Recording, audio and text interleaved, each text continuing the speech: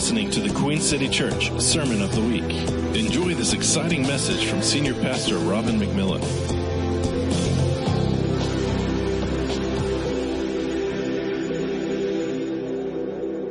In studying the book 1 John, doing this by way of remembrance, we talked the last couple of weeks a little bit about the idea of spatial disorientation, and that's the condition pilots can find themselves in when they lose track of the horizon. It's an inner ear condition.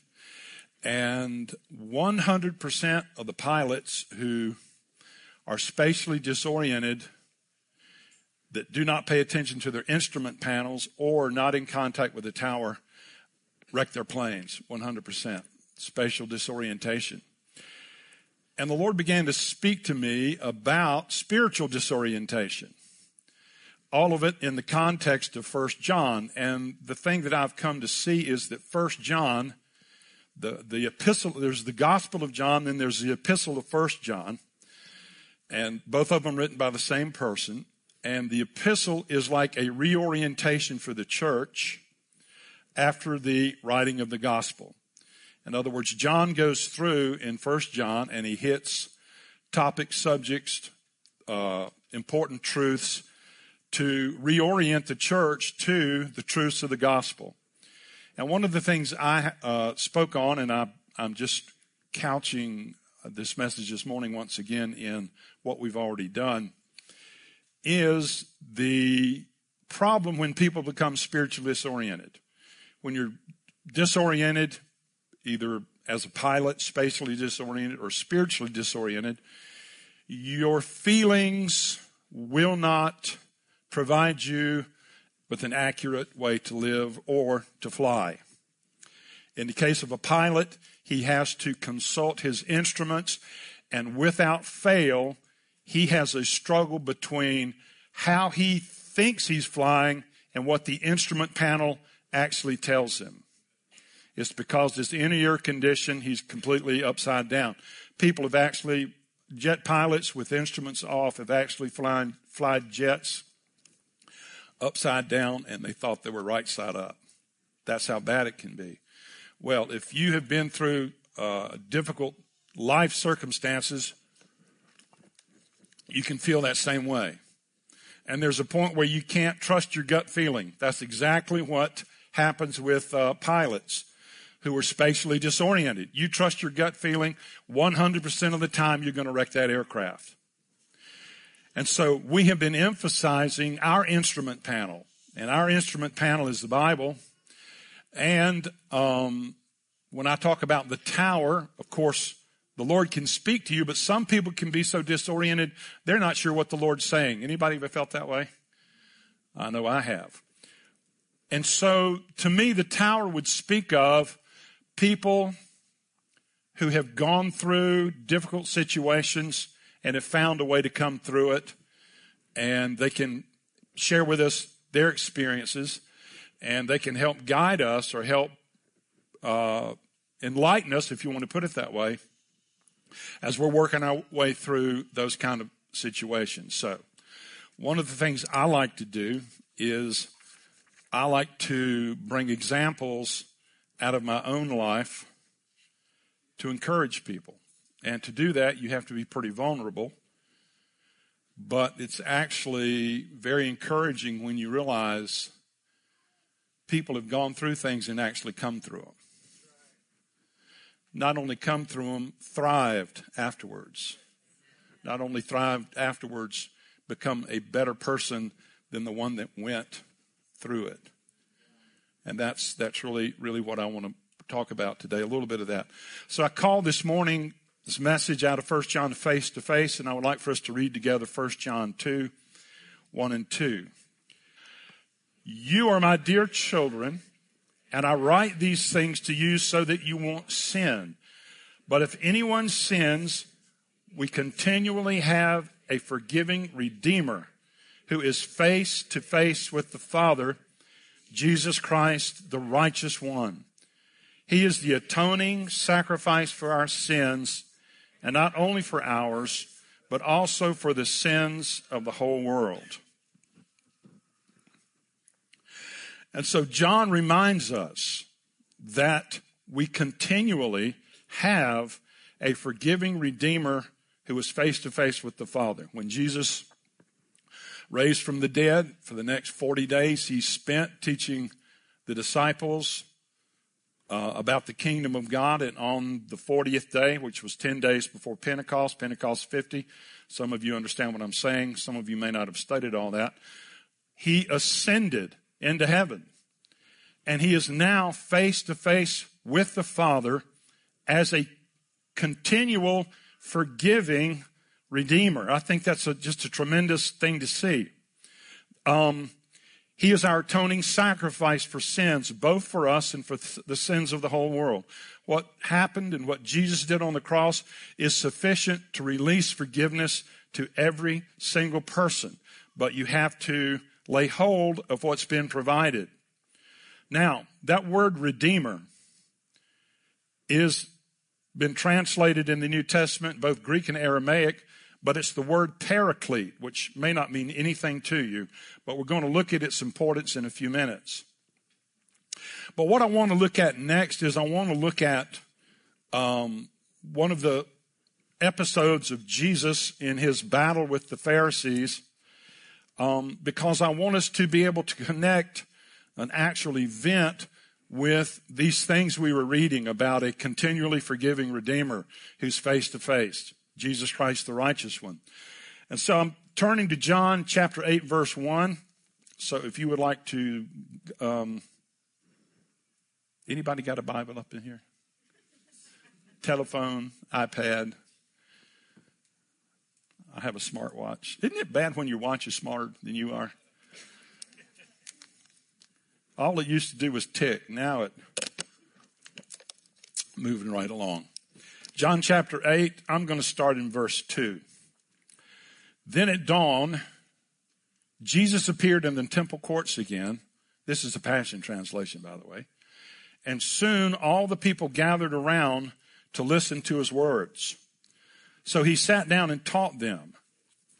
Then, in the middle of his teaching, the religious scholars and the Pharisees broke through the crowd and brought a woman who had been caught in the act of committing adultery and made her stand in the middle of everyone. So that was a very, very traumatic experience for this lady. They said to Jesus, "Teacher, we caught this woman in the very act of adultery. Doesn't Moses' law command us to stone to death a woman like this? Tell us, what do you say we should do with her?" They were only testing Jesus because they hoped to trap him with his own words and accuse him of breaking the law of Moses. And so we're going to find this word accuse in this story 3 different times. And it's important for us to understand that as we see here and as in our life, although we may not realize how this actually affects us, Satan is called the accuser of the brethren, or the slanderer. And Satan's chief job, one of his chief jobs, is to accuse people to the point of despair. And so here they were trying to accuse this woman she had actually done this. She had committed adultery. And they were accusing her before Jesus and asking Jesus if he would obey the law. And the law of Moses said, when you're caught in adultery, you should be stoned. That's pretty rough law. Now, Jesus didn't answer them. Instead, he simply bent down and wrote in the dust with his finger. A friend of mine, he was a brilliant man and preacher. He used to say that hurry is not from the devil. Hurry is the devil. And one of the things you see about Jesus is you couldn't hurry him. Because in his life, he related himself to the Father's purpose, which involved helping mankind, but he related himself to his Father, not to everybody else around him. And so he was a very stubborn man in some ways, but it was a righteous stubbornness. So they could not hurry Jesus. Jesus knelt it says he knelt. wrote in the dust with his finger. So angry, they kept insisting that he answer their question. So Jesus stood up and looked at them and said, let's have the man who has never had a sinful desire throw the first stone at her. Genius. Genius, because he didn't say the sin was wrong, but he put her condition in a place where every single person there realized they had their own guilt to deal with. And I think they were ashamed. So he bent over again and wrote some more words in the dust. Now, what did he write in the dust? Nobody knows. Could they read what he wrote? I don't know. It did remind me of one verse out of Jeremiah 17:13, and Jeremiah 17:13 says, O Lord, the hope of Israel, all who forsake you shall be ashamed. Those who depart from me shall be written in the earth. Now, written in the earth, that's not a good thing. It's like you're either written in an eternal book or you're written in the dust where the wind could blow your name away and you'd be forgotten. But he said, those who depart from me shall be written in the earth because they have forsaken the Lord, the fountain of living waters. And it was obvious that the scribes and the Pharisees' understanding of God was, in essence, forsaking God himself because of their harshness, because of their criticism. And so Jesus said that to them. They were angry. They were trying to accuse Jesus. And he said, I want to read this again. Let's have the man who has never had a sinful desire throw the first stone at her. And then he bent over, wrote in the dust again. Upon hearing that, her accusers slowly left the crowd one at a time, beginning with the oldest to the youngest, with a convicted conscience, it says in the Passion Translation. Until finally, Jesus was left alone with the woman, still standing there in front of him. So he stood back up and said to her, Dear woman, where are your accusers? That's the third time that word's been used in this story. Is there no one here to condemn you? Looking around, she replied, I see no one, Lord. Jesus said, then I certainly don't condemn you either. Go and from now on, be free from a life of sin. Now, one of the footnotes in the Passion Translation with the verse, when she responded, I see no one, Lord, the Aramaic contains a powerful testimony from this woman I'm reading. Apparently, the woman had the revelation of who Jesus was, for she addressed Jesus with the divine name in Aramaic, which meant Lord Yahweh. That's the name for God. And so what actually happened was she had an experience where she felt the forgiveness of God.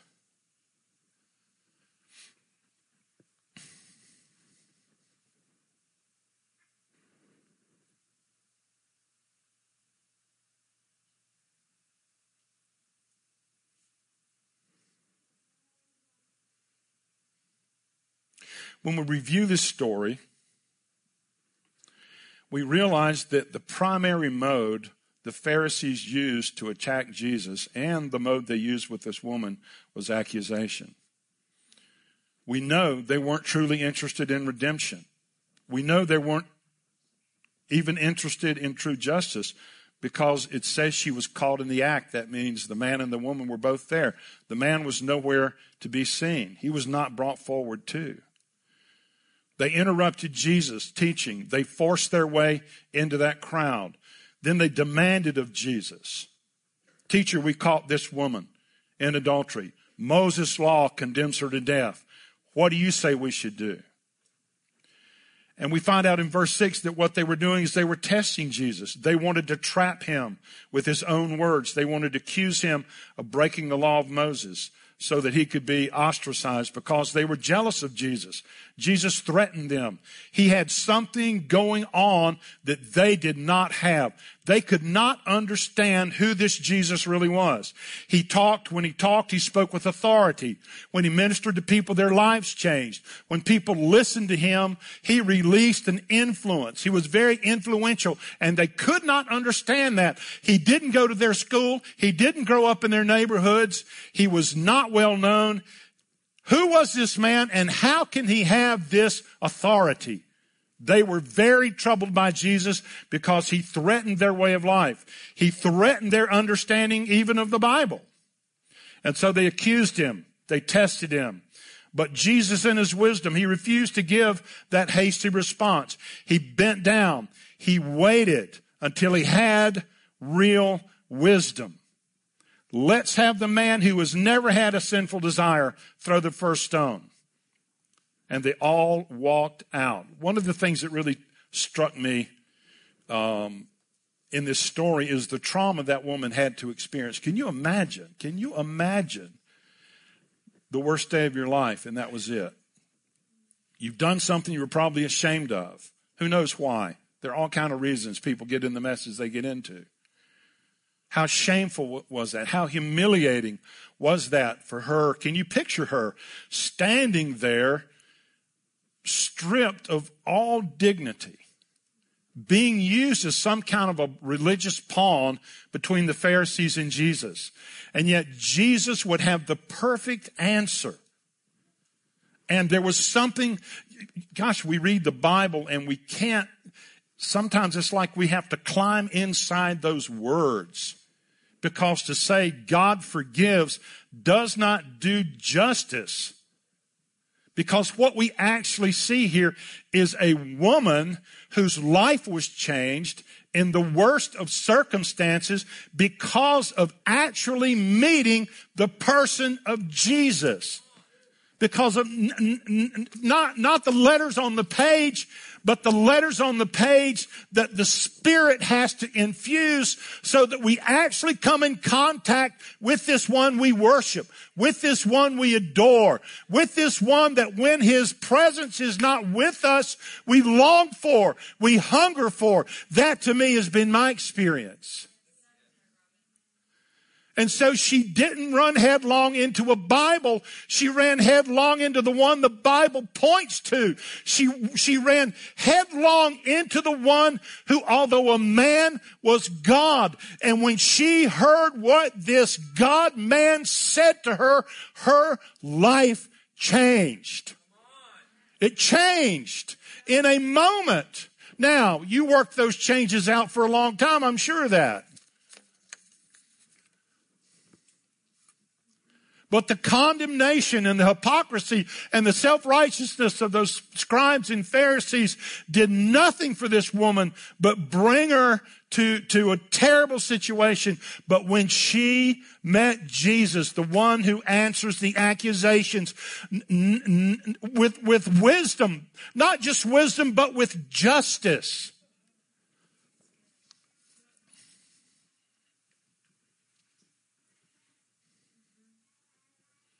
Where are your accusers? Is there no one here to condemn you? Looking around, she replied, I see no one, Lord. Jesus said, then I certainly don't condemn you either. Go, and from now on, be free from a life of sin. And that's what Jesus was offering her, a new beginning. So the amazing thing is Jesus doesn't gloss over her condition. He doesn't gloss over her condition. He doesn't say, hey, listen, you didn't do anything wrong. He says, no, you did. So did everyone accusing you.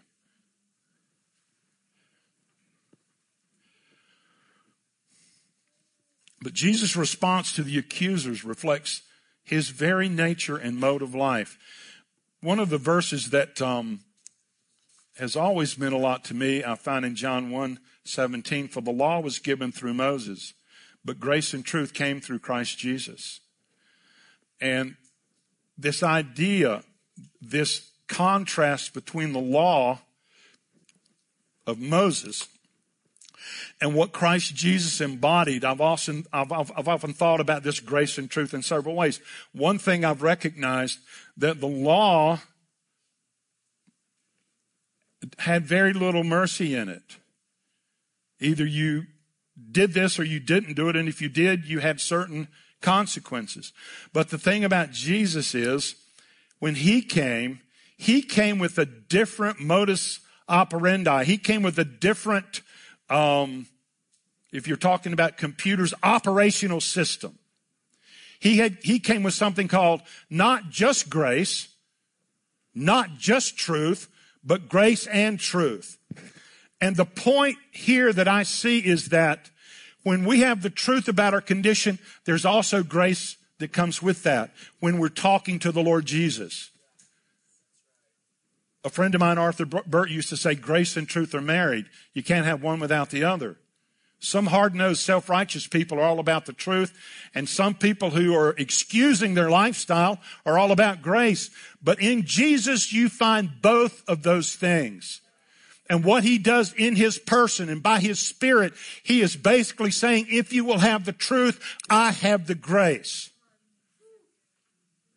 And truth is not truth without grace, and grace is not complete without truth. You have to have both of them together. And in a sense, when you meet Jesus, you meet one thing, grace and truth.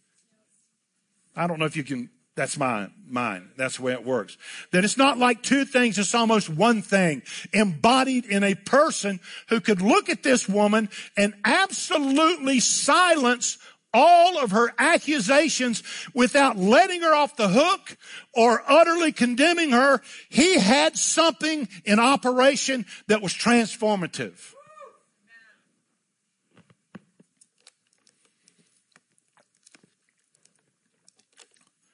Now, I want to look at this word paraclete. And one thing I want to talk about is a little bit complicated. We're going to try to make it simple, but if you go away confused, you earned it.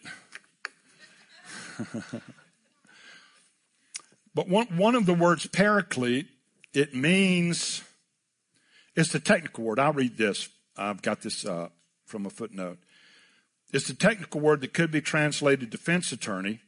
It means one called to stand next to you as a helper. Various translators have rendered this counselor, comforter, advocate, encourager, intercessor, or helper. However, none of these words alone are adequate and fall short in explaining the full meaning. The translator has chosen to use the word in one place. He calls it Savior over in the Gospel of John. And in the verse we just read, he calls that word Redeemer. And here's the wonderful thing. The embodiment of that word has been applied to the Holy Spirit who is currently with us and in us, and to the Lord Jesus himself who's ascended into the heavens and stands face to face with the Father. Both of those entities, the Holy Ghost and Jesus, have both been described this way as a paraclete, as a counselor, as a comforter, as a savior, as a redeemer. He's the one who guides and defends, comforts and consoles. Keep in mind that the Holy Spirit is the Spirit of Christ, our Savior. The Aramaic word is paraklete, which is taken from two root words. One, it means to end, to finish, or to save, and the other, which means the curse. That's the Aramaic meaning of that word. What a beautiful word picture. The Holy Spirit comes to end the work of the curse of sin in our lives and to save us from its every effect. Parakleta means a redeemer who ends the curse. And so I really like that. And that's so important. We have amazing access to the Holy Spirit who is for us and to the risen Jesus who is for us. Turn to somebody and say, they're more for us than against us. Now, accusation is the primary means the devil uses to destroy us and diminish our faith. Revelation 12:10 and 11 makes this statement. Now salvation and strength in the kingdom of our God and the power of his Christ have come, for the accuser of our brethren, who accused them before our God day and night, has been cast down. So we have this proclamation we find over in the book of Revelation. And the thing I want us to gain from this is this. The accuser of the brethren, the enemy, our enemy, Satan, the devil, he does this. He accuses us how frequently? Day and night. Say day and night. Day and night. All day, all night. You have an enemy who doesn't just accuse you, he accuses you before God. Standing there is your paraclete, is this Redeemer. Now, many people have this idea that the devil is trying to convince the Father about your behavior, but the Son is standing there defending you. But here's the thing I'm beginning to see. Neither the Father nor the Son is willing to receive those accusations against you. And when we say Jesus is interceding, one of the things I believe he's interceding for is that the people of God could accurately see not only who Jesus himself is, but the heart of the Father. That God, both of them are there on your behalf. If you could picture this, let's say there's the Father, there's the Son, let's say there's the devil making accusation, and there you are. If you agree with the devil, there's a tie. But if you agree with the testimony of the Son of God, and if you agree with the God who was in Christ, reconciling the world to himself, then you will begin to enter into a level of freedom you've never known before. Now, this is a little spooky, right? I can't help it. I can't help it. All our solutions aren't natural. I don't care what the solution is as long as I've got one. And having been a Christian since the late 1960s, I have had experience going through pockets, periods, and seasons of turmoil and not understanding why I'm in it, why it's affecting me, and how to get out of it. Have you ever just woke up in this sense of dread? Where did that come from? You didn't argue with your wife last night. That was weeks ago. Or some people have this sense of guilt or condemnation. Call it dread, guilt, condemnation. Where does it come from? Here's what I believe. And this is why we need an advocate face to face with the Father. Because we have an accuser that accuses us day and night before the Father. Now that might not make sense to you. You may not immediately be able to relate to what these verses tell us about our enemy, but I have learned over the years that his accusation, though subtle and maybe even subconscious, can have a profound effect on us.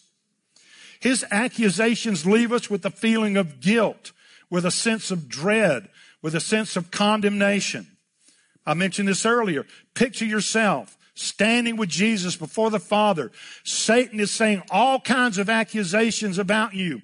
But much like the woman caught in adultery, some of those accusations may actually be true. But that is not the point.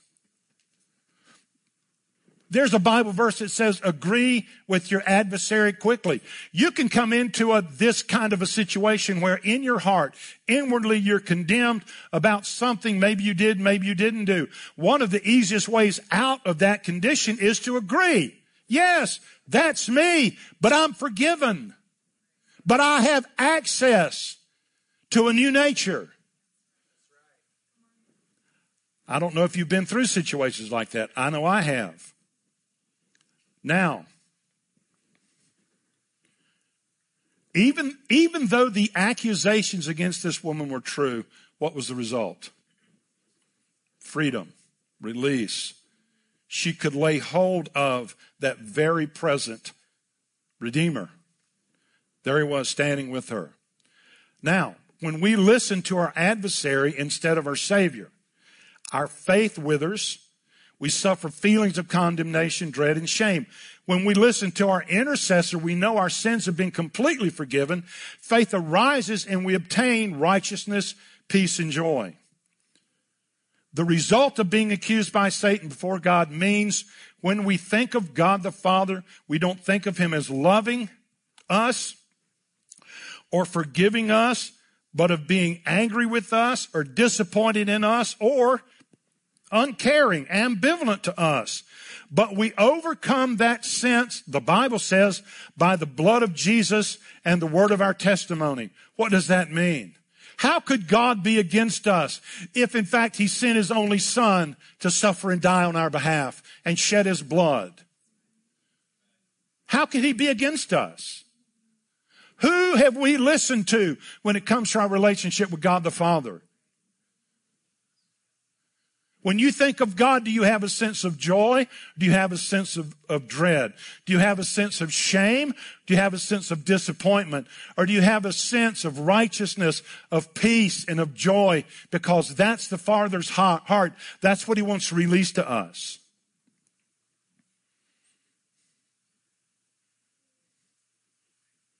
Why would our Father feel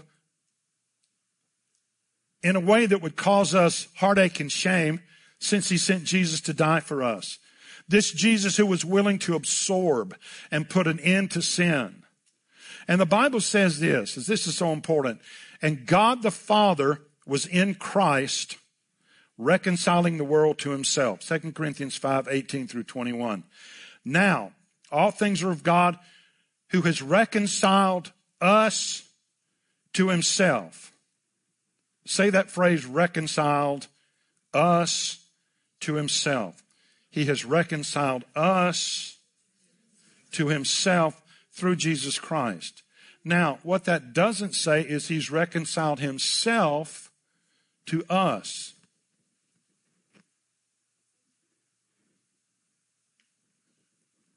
You see, there's the way we have thought about him. It goes on, says, I'll read another verse, it'll make more sense.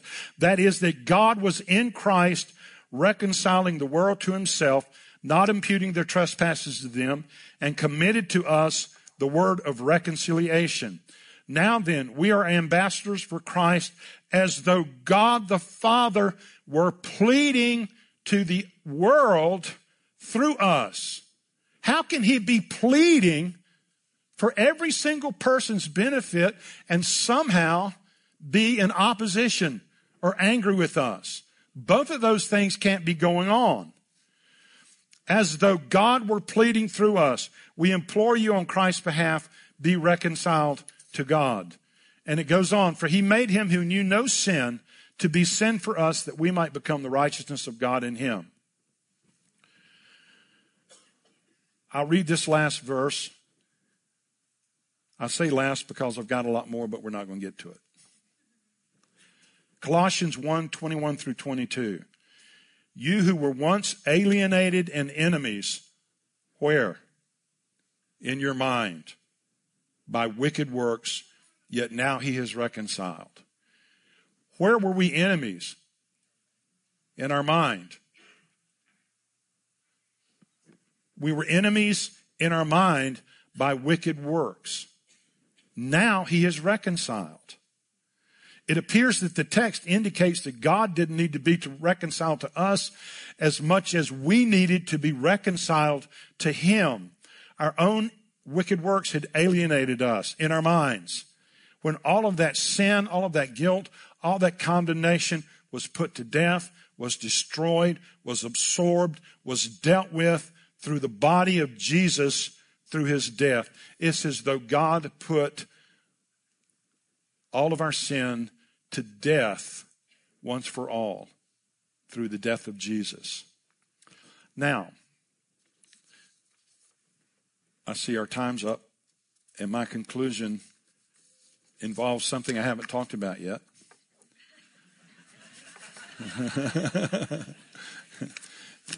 And so I'm not going to give that conclusion.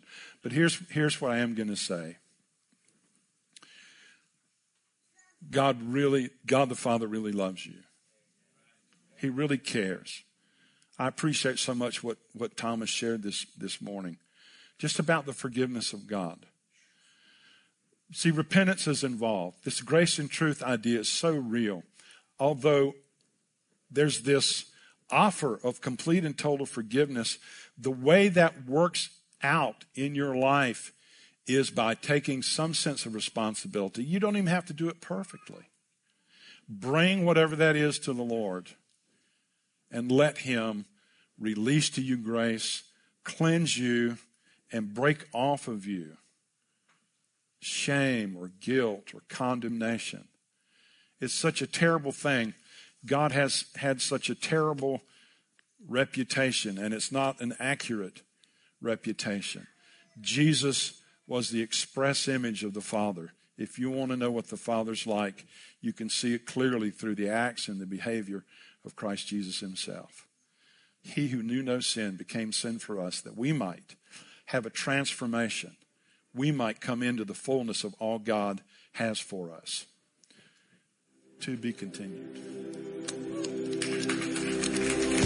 You've been listening to the Queen City Church Sermon of the Week. For more information on this message and other resources, visit queencity.church.